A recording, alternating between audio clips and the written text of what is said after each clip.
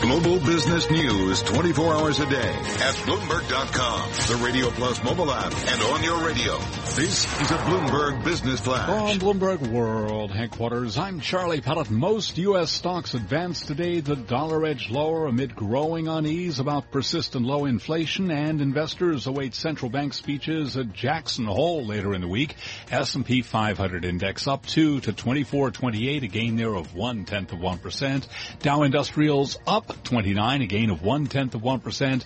NASDAQ down 3, a drop of less than 0.1%. The 10-year up 4/30 seconds. The yield there 2.18%. Gold up 5.80 the ounce to 12.94, up 0.5%, and a pullback today for crude oil. West Texas Intermediate down 2.4%, down $1.17 a barrel to $47.34. I'm Charlie Pellet, and that's a Bloomberg Business Flash. All right, Charlie, thank you so much. You are listening to Bloomberg Markets right here on Bloomberg Radio. You'll be swell. You'll be great. Impact investing, no longer just about doing good, and Swell is a new impact investing startup. We want to talk a little bit about what they are up to. Let's bring in David Fanger. He is Chief Executive Officer at Swell Investing on the phone from Newport Beach, California. Dave, nice to have you here. Tell us a little bit about your approach and what you guys are doing when it comes to impact investing. Absolutely. Thank you for having me on today to talk about this important subject. Yeah, we just launched Swell Investing a few months ago. We're all about impact investing with our entire platform, and we've been incubated by Pacific Life. On the platform itself, we offer 6 portfolios that consist of companies that are really poised for growth because they're working on social and environmental challenges that we're all aware of, things like renewable energy, clean water, and disease eradication. Now, the key thing that you'll find different from most other platforms out there is that we expect and demand that each company in our portfolio derives revenue in their products and services that they offer to address those social and environmental challenges. So it goes well beyond just a typical ESG screen. Right, and that's what I wanted to kind of dig a little bit into. Tell me about your selection process. Obviously, you want companies that are profitable and growing their business, but be more specific because there's a fair amount of offerings out there.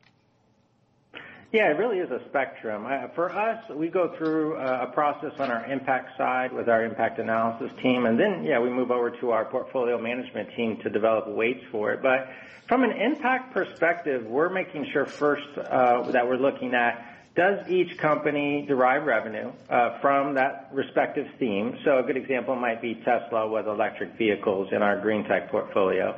And then we look at each of the companies and say, well, do you have an ESG rating of BB and above? Because we're concerned with, still maintaining the environmental, social, and governance rating systems that are out there. So we want to make sure, yes, you're BB and above, which is considered at the high standard tier of ESG ratings. But then we want to make sure the revenue's there as well, addressing that theme.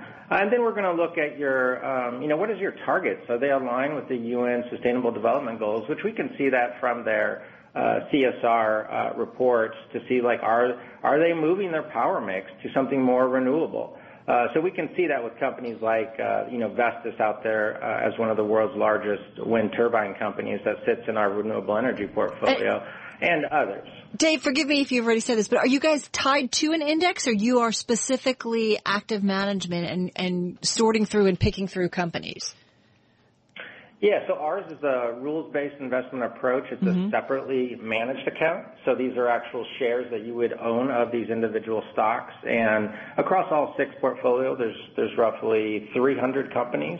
But yeah, you're actually a shareholder in these separately managed accounts. Right, and I'm just looking at how you guys break it up. You've got I just lost my page.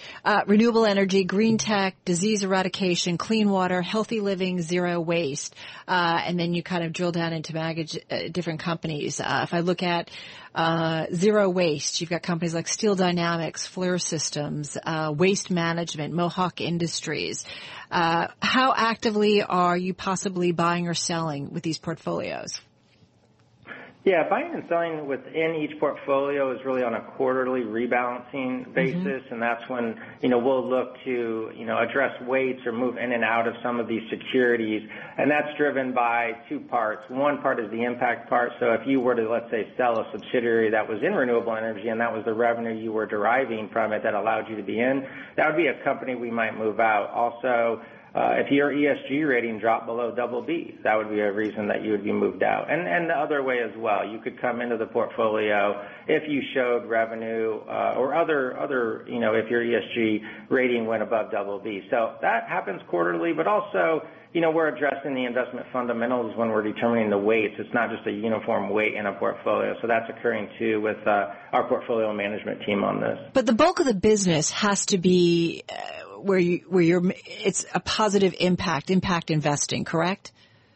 That's correct. That's what's very unique about Swell investing versus many of the other digital platforms that are out there today.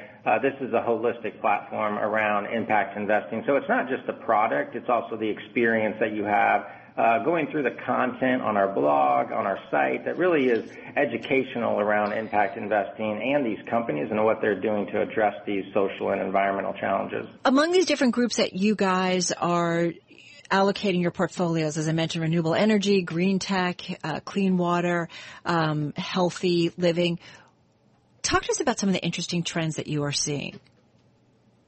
Yeah, one of them for sure is around energy efficiency, and that's what's, I think, really driving this green tech portfolio of ours. Right now we're seeing a return year to date at 18%, and since our track record started September 30th, 2016, we're at around 28% to date. Right. And that's really by companies like Plug Power. They're focused on hydrogen and fuel cell solutions. Companies like Universal Display with organic LED lighting. Philips even, they've aligned 95% of their revenue towards UN Sustainable Development Goals. So you'll see that there's a number of small and mid-cap companies in the portfolio where it's great because from an educational standpoint, you're learning with our full transparency what these companies do. You can actually click on them and read a company impact report on each one. And so we're great at showing the transparency so you have an understanding of why they even made it there in the portfolio. Dave, got to be quick, got about 15 seconds. What kind of money have you attracted among investors? Oh, it's gone right now at around $9 million in AUM since launch, which was May 16 of 17, and we've seen weekly growth rates of our investors at around 20% per week-on-week average.